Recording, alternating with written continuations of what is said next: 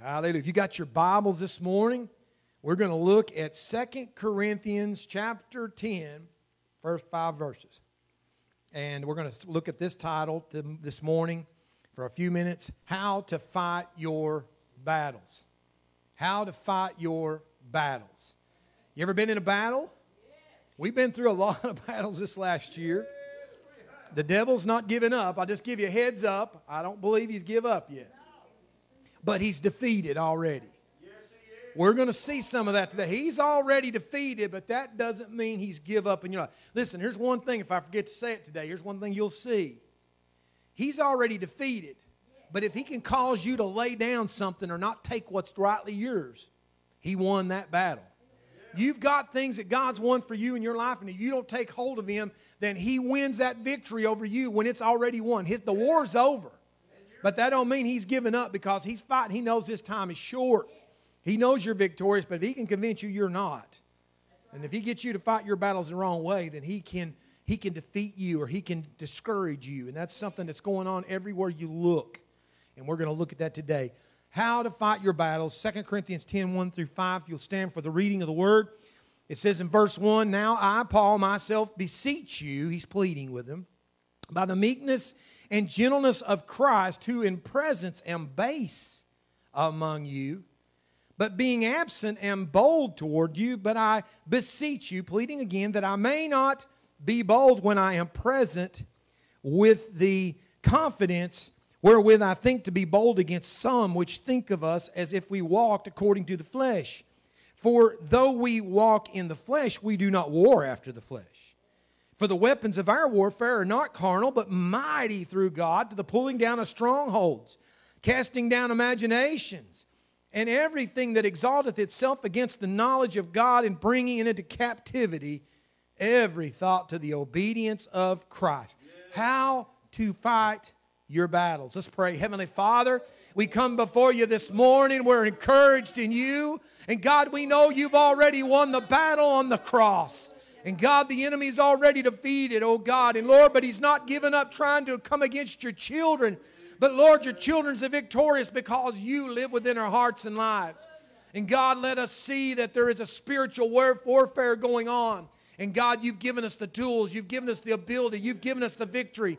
And that we'll hang on to that, oh Lord. And we'll walk away victorious. And the enemy driven back because you've already won the battle. God, open our eyes.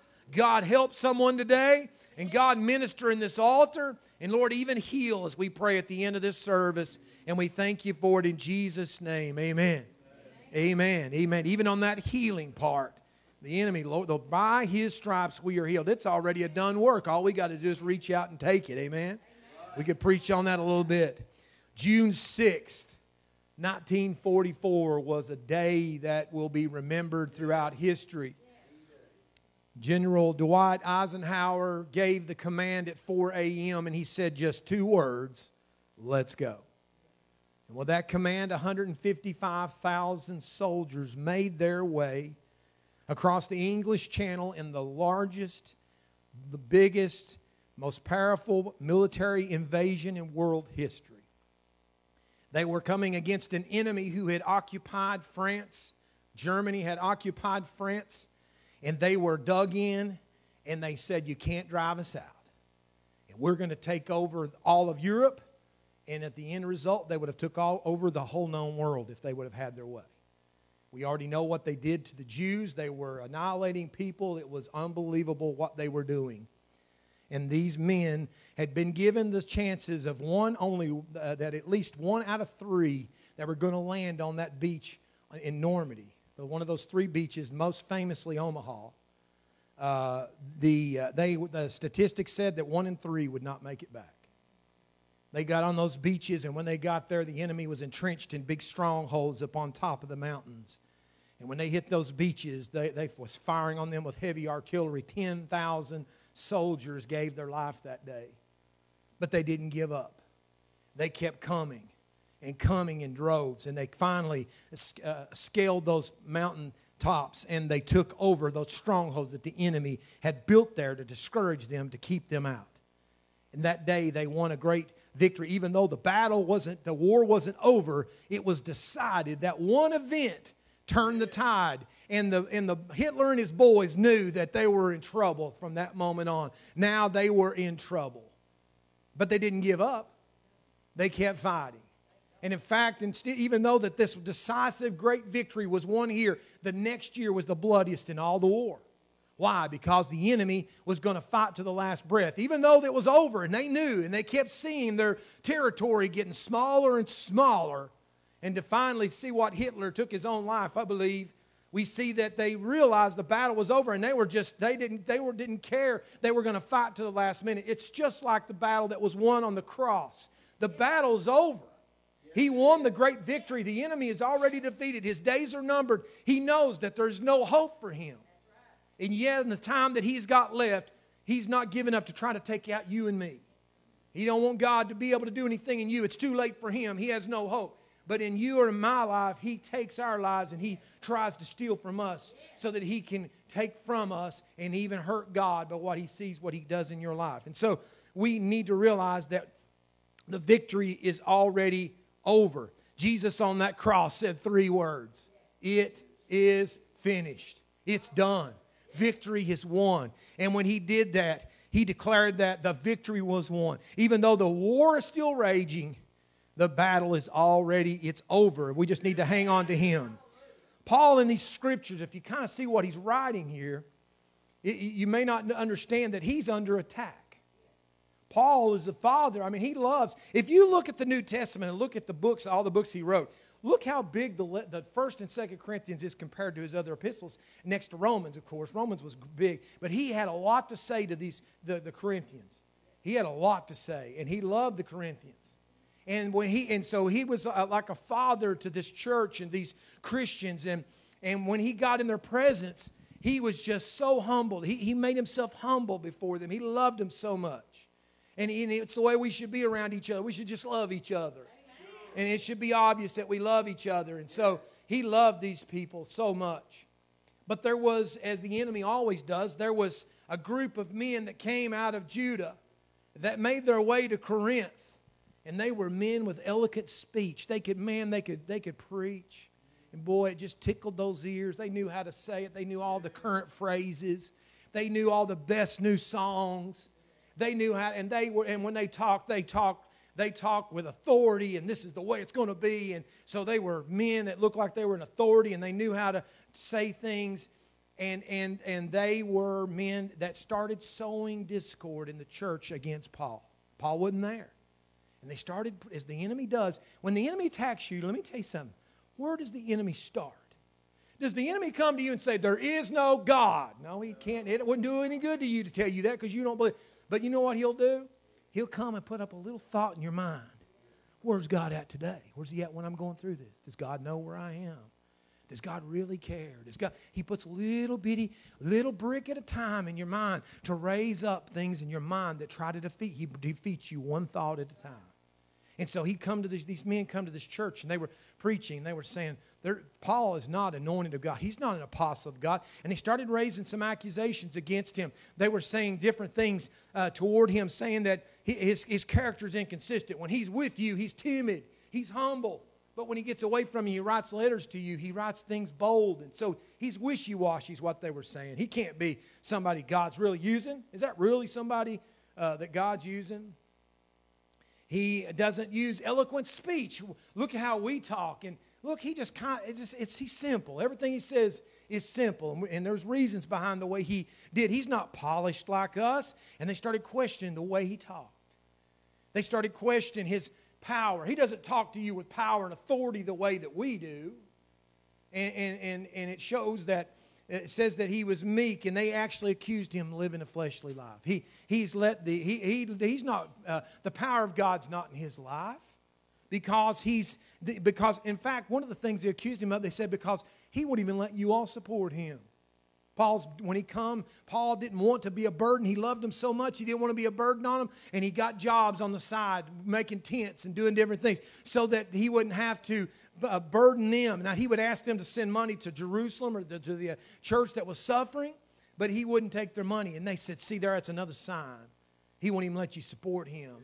Paul's worldly. Paul's let the world. And so this grieved Paul. Why? Because because what they were saying to him, because God had given him a ministry. And God was behind everything that Paul was doing, but he was under attack. But he also was seeing that the church was under attack.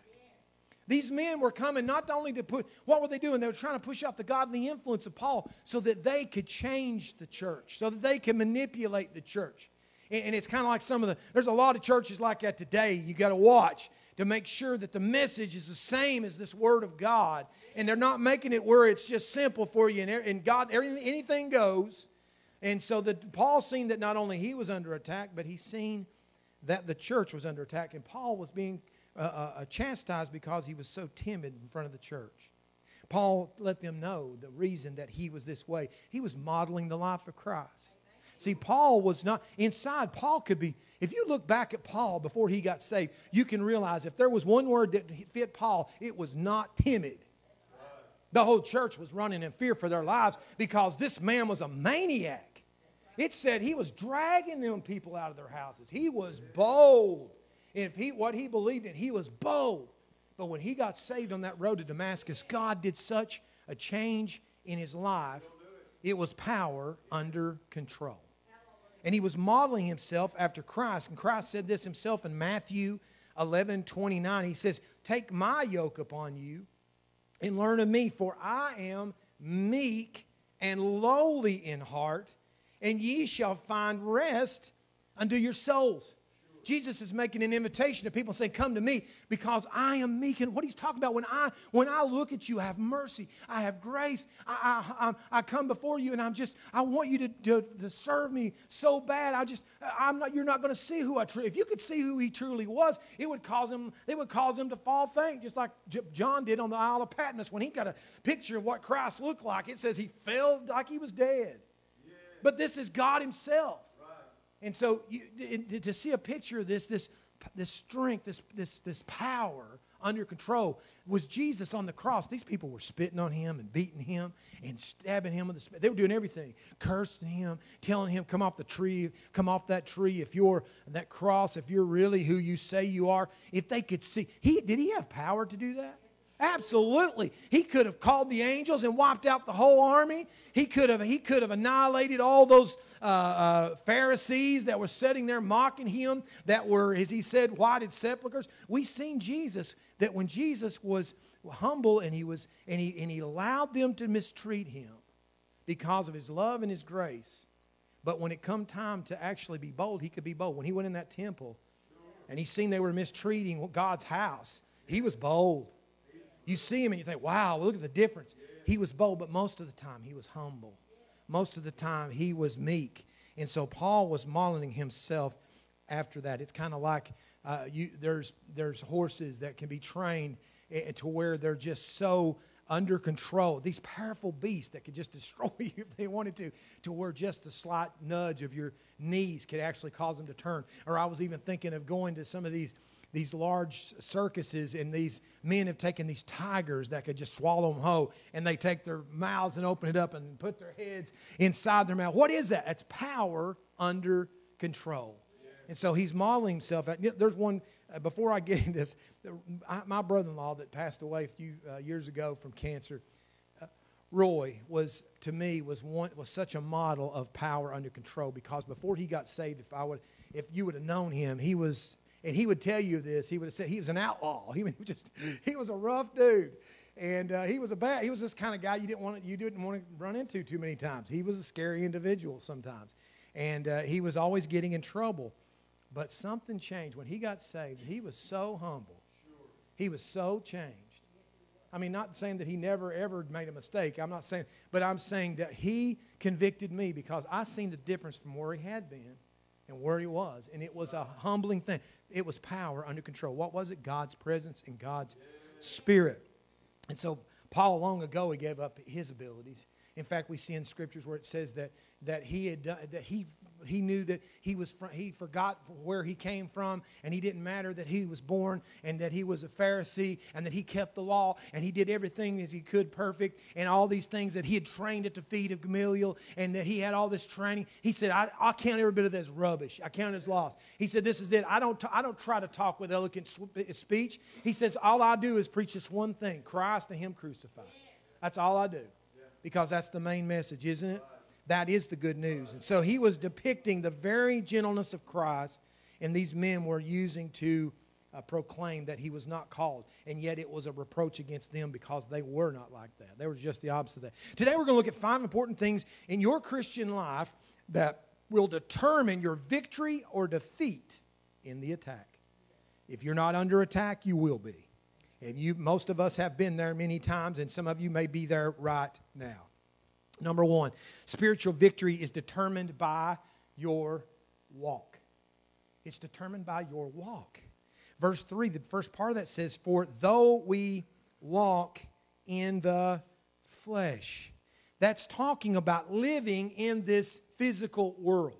Wouldn't it be nice when you got saved, all of a sudden you're no longer held by the boundaries of this world, no more problems, no more things to face, but that's not the case. We still live in a physical world, in a physical body, dealing with physical problems, and there's things that we're going to face just like everybody else. We're in the flesh. We're living in a carnal world. We're living in a physical world. But what he's saying here is, even though we walk in the flesh, we don't let the flesh control how we walk. We don't let this flesh that we live in control how we walk. He concedes, these men say that Paul's walking in the flesh. Yeah, I walk in the flesh because I'm in this world just like you and me. Yeah. We're going to face some things as children of God. We're going to go through some things. But we cannot allow, it begins with your walk. We cannot allow the things that we face control the way that we deal with the problems that we face. Number 2, spiritual victory is determined by your war. Do you know you're in a war?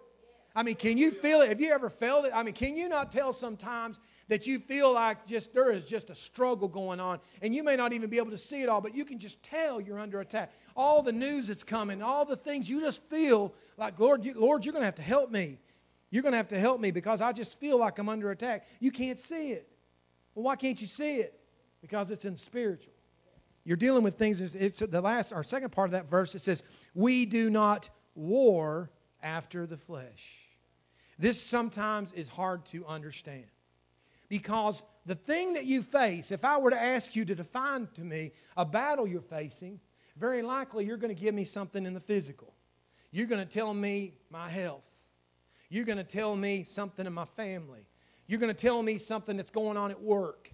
You're going to tell me something in their finances. You're going to tell me something that's in the physical world. And so the enemy, he has defeated billions of people with this one fact. Where is your war truly coming from? If you try to fight your battles in this physical war, because you're facing it in the physical, you're seeing signs and manifestations of things that you're facing. But if you think that that's where it's originating from, he's already got you. If you try to face your battle in the flesh, because it's coming from the flesh that's hitting you, you've already been defeated. And he loves that because it's something so hard to do. You need to realize, where is your war that you're facing? Right. I don't care what it is. You come up with it after service. Tell me what you're facing, and I'm going to be able to point you back. There is a spiritual attack that's part of that. This nation, what we're going through, this virus that we're facing, the things in our families, the problems with marriages, the sicknesses that people's going through, every bit of these things is stuff that we see the effects in the physical, but the origin is spiritual. It's spiritual. And so if we don't get and understand that, he has defeated billions that way. And so we as Christians, God wants us to see, Paul is encouraging us to look and realize our battle is not in this physical world. It's something we have to fight through a spiritual battle. He tells us that in Ephesians 6, verse 12, and it says, for we wrestle not against flesh and blood. That's not who you're fighting. That's who you may see some people that's talking to you bad, but that's not where it's going. It says, but who are we facing? Principalities, against powers, against the rulers of the darkness of this world, against spiritual wickedness in high places. What's he talking about? Demonic forces. Yeah. He's talking about authorities in spiritual places that comes against you, and they use tactics that's won battles so many times before to try to defeat you. And if you look at the problem and you don't see that there's something spiritual behind it and then get to God for Him to help you with it, you've already lost the battle. But we need to realize we're not fighting a war that is in the flesh. Right. We have not got the ability to do that. We also need to see that spiritual victory is determined by your weapons. What kind of weapons are you fighting with? He's under attack here. He's under attack and you're under attack. There's things that you're going to face and we can't fight them with our own. We're not smart enough to say the right thing. We're not smart enough to have enough strength. We don't have the ability to come against it. He's talking about, verse 4 says, for the weapons of our warfare are not carnal. That word is talking about the physical. Your battle, your weapons that is going to win will never be in this physical body. If you learn quickly that this body is incapable of fighting 1 foot into the spiritual world, then you'll realize where your strength must come from. You can't do it. The enemy laughs when we try to fight a physical battle in the spiritual. He's already got the upper hand, and he's not fearful of you. But we do not have weapons that are physical, nor worldly weapons or tactics that's going to work. But listen, you need to know this. Your weapons are spiritual weapons.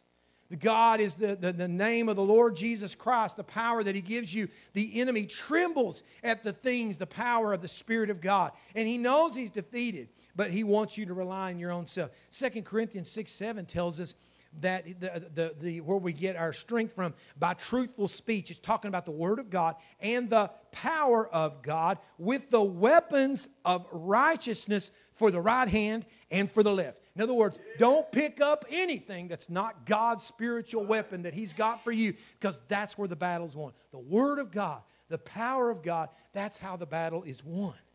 These are the weapons that God is going to use in your life. So our weapons are spiritual. You know what? Our weapons are also powerful. They're very powerful.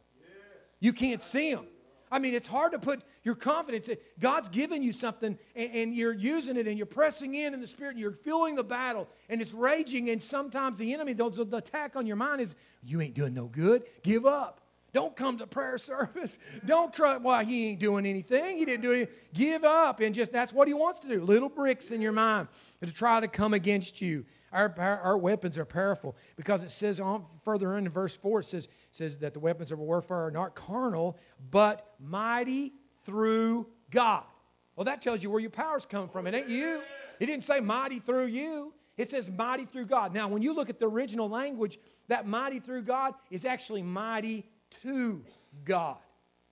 Mighty to God. You know what that's saying? It's almost like there is a reaction. That when we, in the spiritual battle we face, when we run to God and we yield to Him and we reach out to Him, God, you've got to help me in this, and I don't know what to do, and you help me. It's almost like when we do that, it activates something so that God says, that's what I need right there. Now I can take that, and now when I put my power with that yielding of your flesh, that yielding of your ability to me, it says it's now mighty. Now power comes out. And all we have to do is yield ourselves to Him. And now that's what God uses to win the victory. And it's because you yielded to Him. Now power becomes active in your life.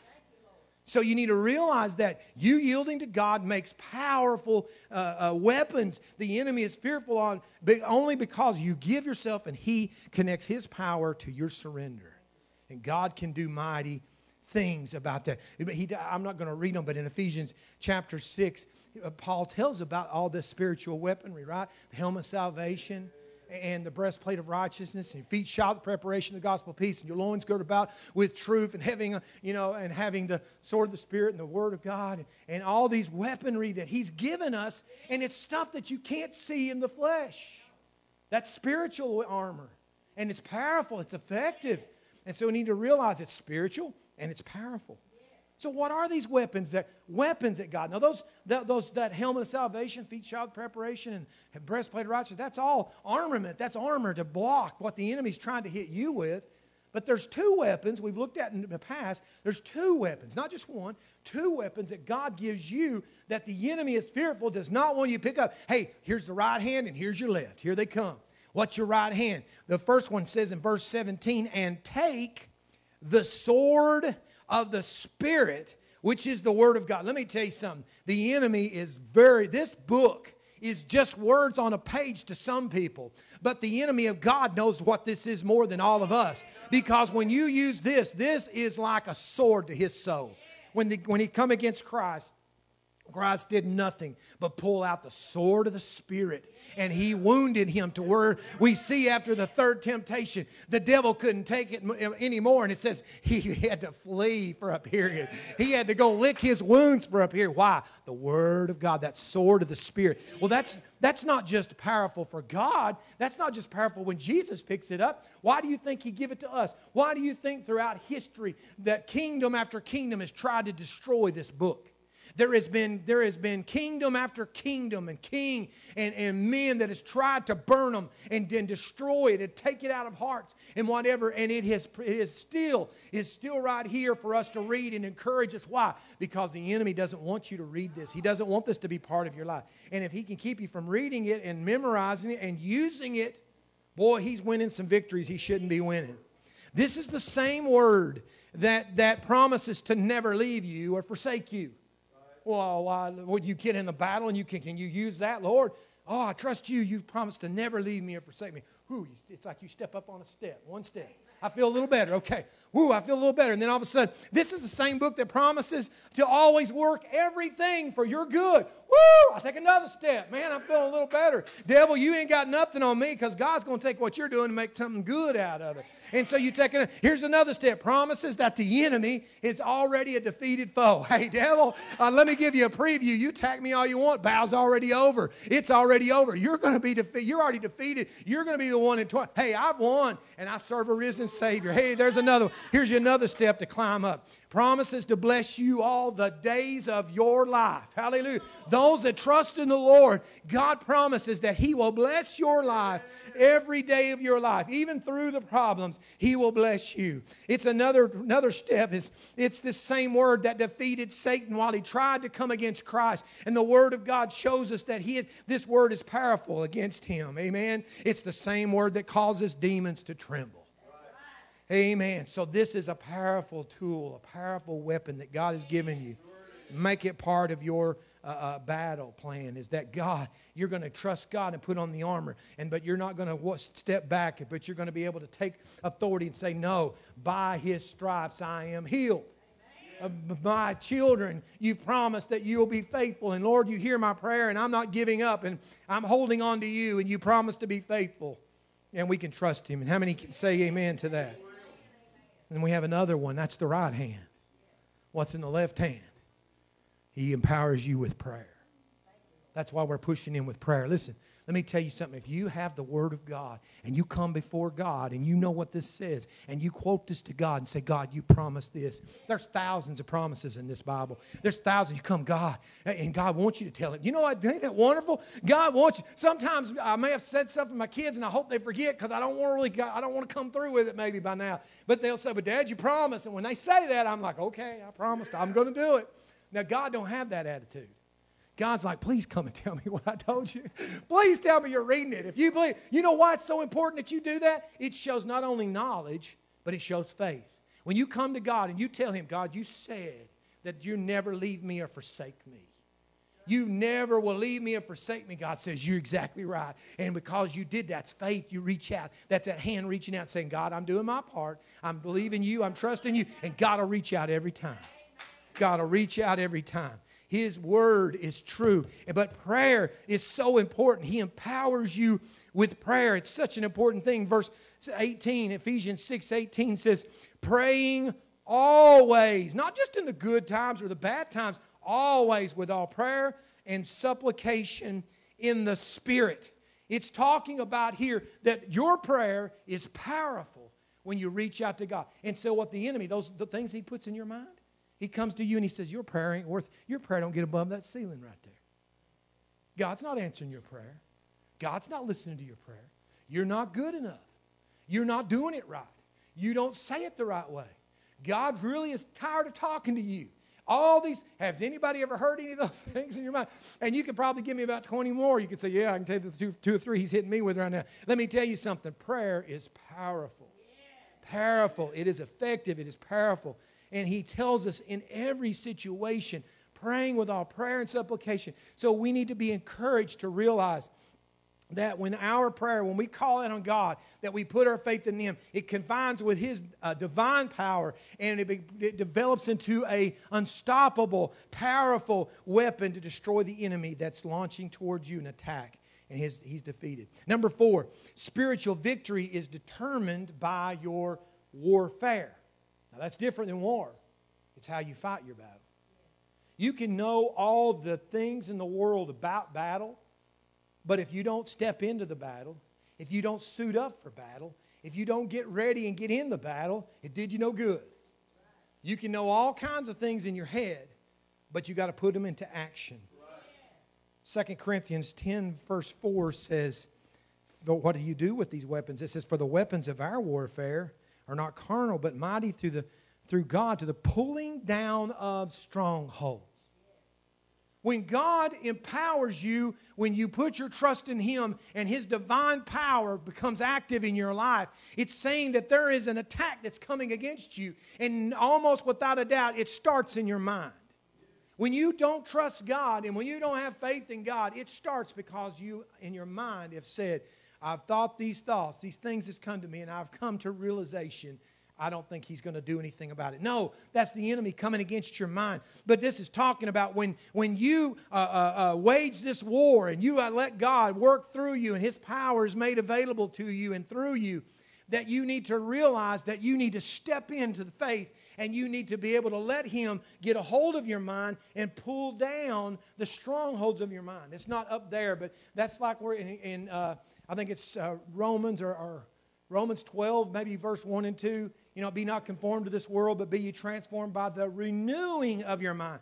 Tear down strongholds. Tear down the things in our mind that causes us to be defeated. Those strongholds I told you about at the beginning of the message that the Nazis had was these pillboxes and these big metal, or not metal, big concrete barriers on top of the mountain that gave them little holes that had big machinery, and they were dug in, and they had thousands and thousands of soldiers dug into those hills, and they were annihilating people. They were in strongholds. You know what they were saying? You can't touch me. They were saying this is ours and you can't have it. And in your life, the enemy will come against you and say, this is mine, and you're mine, and you're not going to get victory. I've won the victory. And he wants to steal from you what God's already done. It makes me think of that when they brought this young man to Jesus, that his disciples couldn't cast the demon out, couldn't heal him. And this boy had been through so much. And many times when Jesus was asking a question, since he was a little boy, this demonic force that was attacking him would try every time he turned around. This father wouldn't get any rest because he kept trying to throw him in the fire, throw him in the water. He was attacking him on a regular basis, and he was just totally dominating his life. And we see that when Jesus, even when Jesus came, these disciples couldn't do anything about it. They didn't do anything. But even when Jesus said, "Come out of him," it says that it jerked him and whipped and threw him. It was as if this demonic force, the strong force that Jesus later said, this one only comes by prayer and fasting. You can only defeat this battle. You can only win this battle through prayer and fasting. And it says that even when he called him out and demanded him come out, he was victorious. But even as that demonic force came out, it was like he was reluctant to even let go. He wanted to just slam him one more time as he took out of him. We see that there are sometimes you deal with things that's big. But the Savior that you serve, the Spirit that God gives you, this Word of God and prayer God gives you, then we can be just as effective. The enemy cannot dominate anybody that's calling out through the power of Jesus Christ, through the Word of God and God's Spirit. Your warfare, when you put it in practice, you will win the battle. Amen. It goes on in that verse 5. It says, casting down imaginations. That word imaginations means thoughts. That's those bricks I was telling you about. It's arguments. It's that little argument that the enemy puts in your mind and tells you why God won't do it. It's that enemy that comes against you that may even say to you, it really don't matter how you live. It don't matter what you do. You just God's a loving God. He ain't going to do anything. He loves you, and God does love us. Or when God's trying to draw you closer, oh, you've got time. All those little thoughts and imaginations and arguments that comes against our mind, that the enemy tries to dominate us through the power of our mind. Nobody can see it. You can be sitting there having a battle in your mind and nobody around you can see it. But the enemy is involved, and the enemy is trying to defeat you through your mind. It's kind of like the big bully that you think back in school, maybe you remember one, and the big bully that everybody is shaking in their boots when they come around because you're thinking, not me, I don't want to be the next one that you mess with. And every one of us, no doubt, in schools had a few of these people that you're like, well, if you see them, you kind of go way out of your way to keep away from them because you know what they did to so-and-so just yesterday or what they did to you last week. They dominate people just by their presence to think what they could do to you. But how many has ever found out that sometimes the bigger they are, the harder they fall? They're not that powerful. I remember I remember over here in Tyner Elementary, I won't say a name. I remember in Tyner Elementary, there was a boy that very early in school was 2 years behind already. And so he was 2 years older than we were. And he kind of pushed his weight around because he was bigger than we were. And he's a little bit of trouble. And he was somebody that he just all the time getting into trouble. But the thing I remember one day, this is what's crazy, and I can't remember, William, if we was in class together or not. Maybe at church we'll talk about this and see if you remember. But this boy, he was always picking on people, and he's always messing with people. And so he usually got his way, and he bullied away. But there was this one, I can't remember this other boy's name, but he was probably one of the quietest kids I remember in school. He was just backward. He wouldn't say nothing. And this other boy, I'm trying to make sure I don't say a name, this other boy would just try to dominate him and just pick on him because he thought he was weak. And he would try, and he did, and the teacher was out of the class one day, or we was outside, I can't remember, but he was really giving this boy a hard time. And he hurt him, and he started crying. It was just, he was so hurt and embarrassed of what he did to him, I can't remember what he did. But I remember the bully laughing and thinking he'd won the victory, and all of a sudden that timid young man that I would have never thought could have done anything, you seen the change in his face that was like, I'm done with this. And he charged the bully, which was bigger than him, picked him up, and slammed him on the ground. And the moment his back hit the ground, the battle was over. From that very moment, he was totally dominated at that moment. He was acting big. He was acting bad. He acted like he was going to do all this stuff, but the moment he got through to the ground one time, he gave up. And now he was crying. And so that to me was a visual lesson to say, that's the way the enemy is.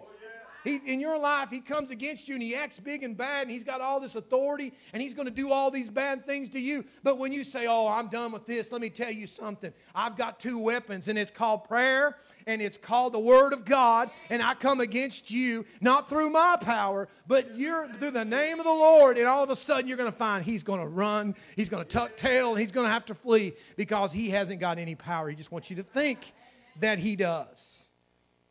And it says at the end of that verse, and every high thing that exalted itself against the power or the knowledge of God. Amen.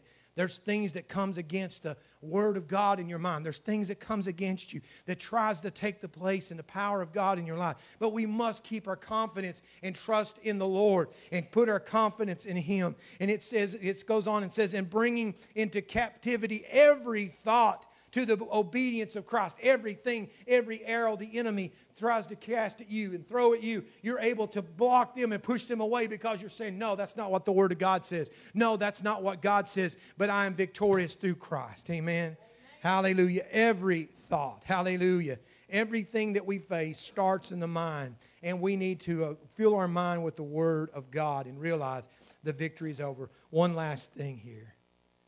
Even when you win the victory in your own life, you're not done. Do you know that? You've got people that you need to make yourself available to that God has in your life. Spiritual victory is also determined by your watch. What are you doing? Who in your life are you able to represent the Lord to? It says in verse 18, says, praying always with all prayer and supplication in the Spirit, and watching thereunto with all perseverance and supplication for all saints. Why is it so important that we pray for someone else? Why is that so important? Is it important? Have you ever been going through something and someone call you at the right time and they pray for you and it was exactly when you needed it?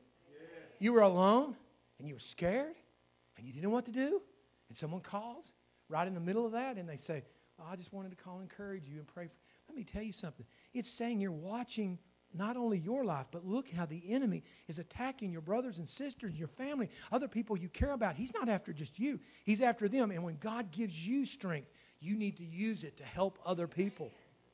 I heard such a wonderful testimony. I called, one of the calls I made last night was to Brother Jarvis, and I was just checking on him, see how he was doing with this, some news. He got some, he's got to have some stuff done with his heart, and maybe some more later.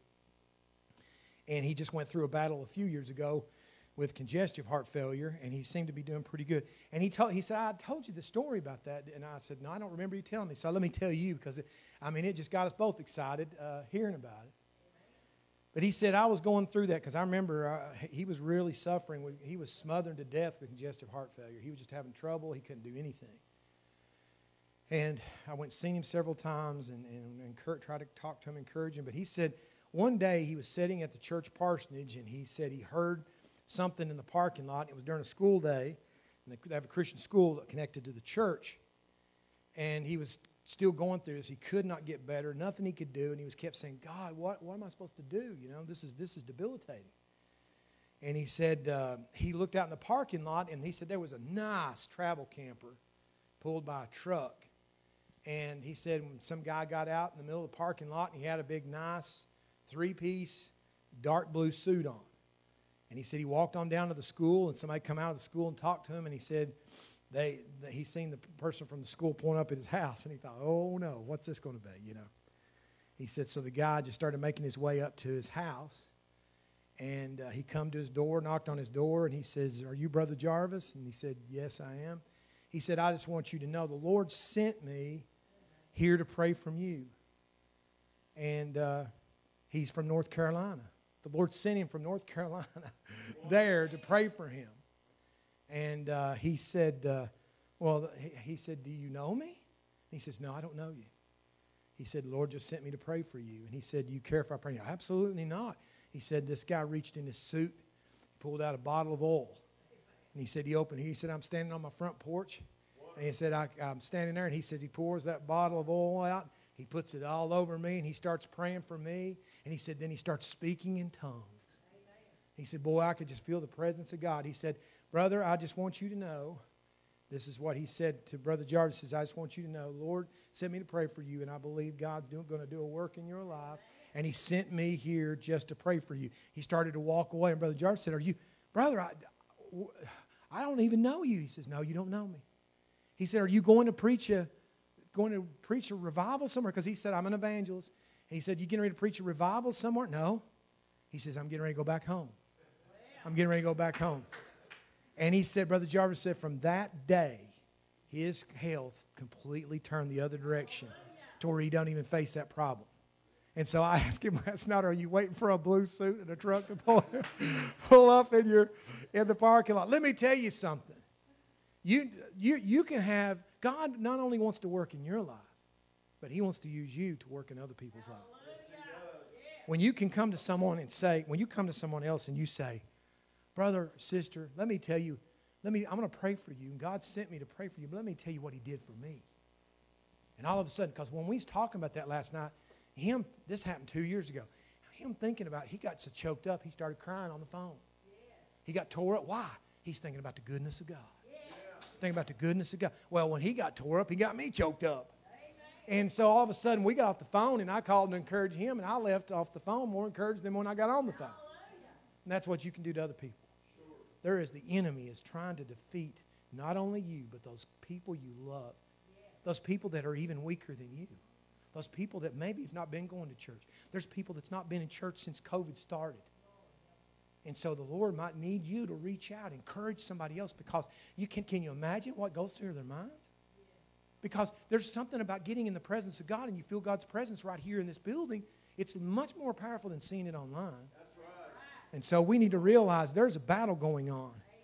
But thank God we can fight that battle, and it's already a won battle. All we got to do, we're not fighting, as we've said before, we're not fighting for victory. We're fighting from victory. It's already won. Hang on. Just hang on.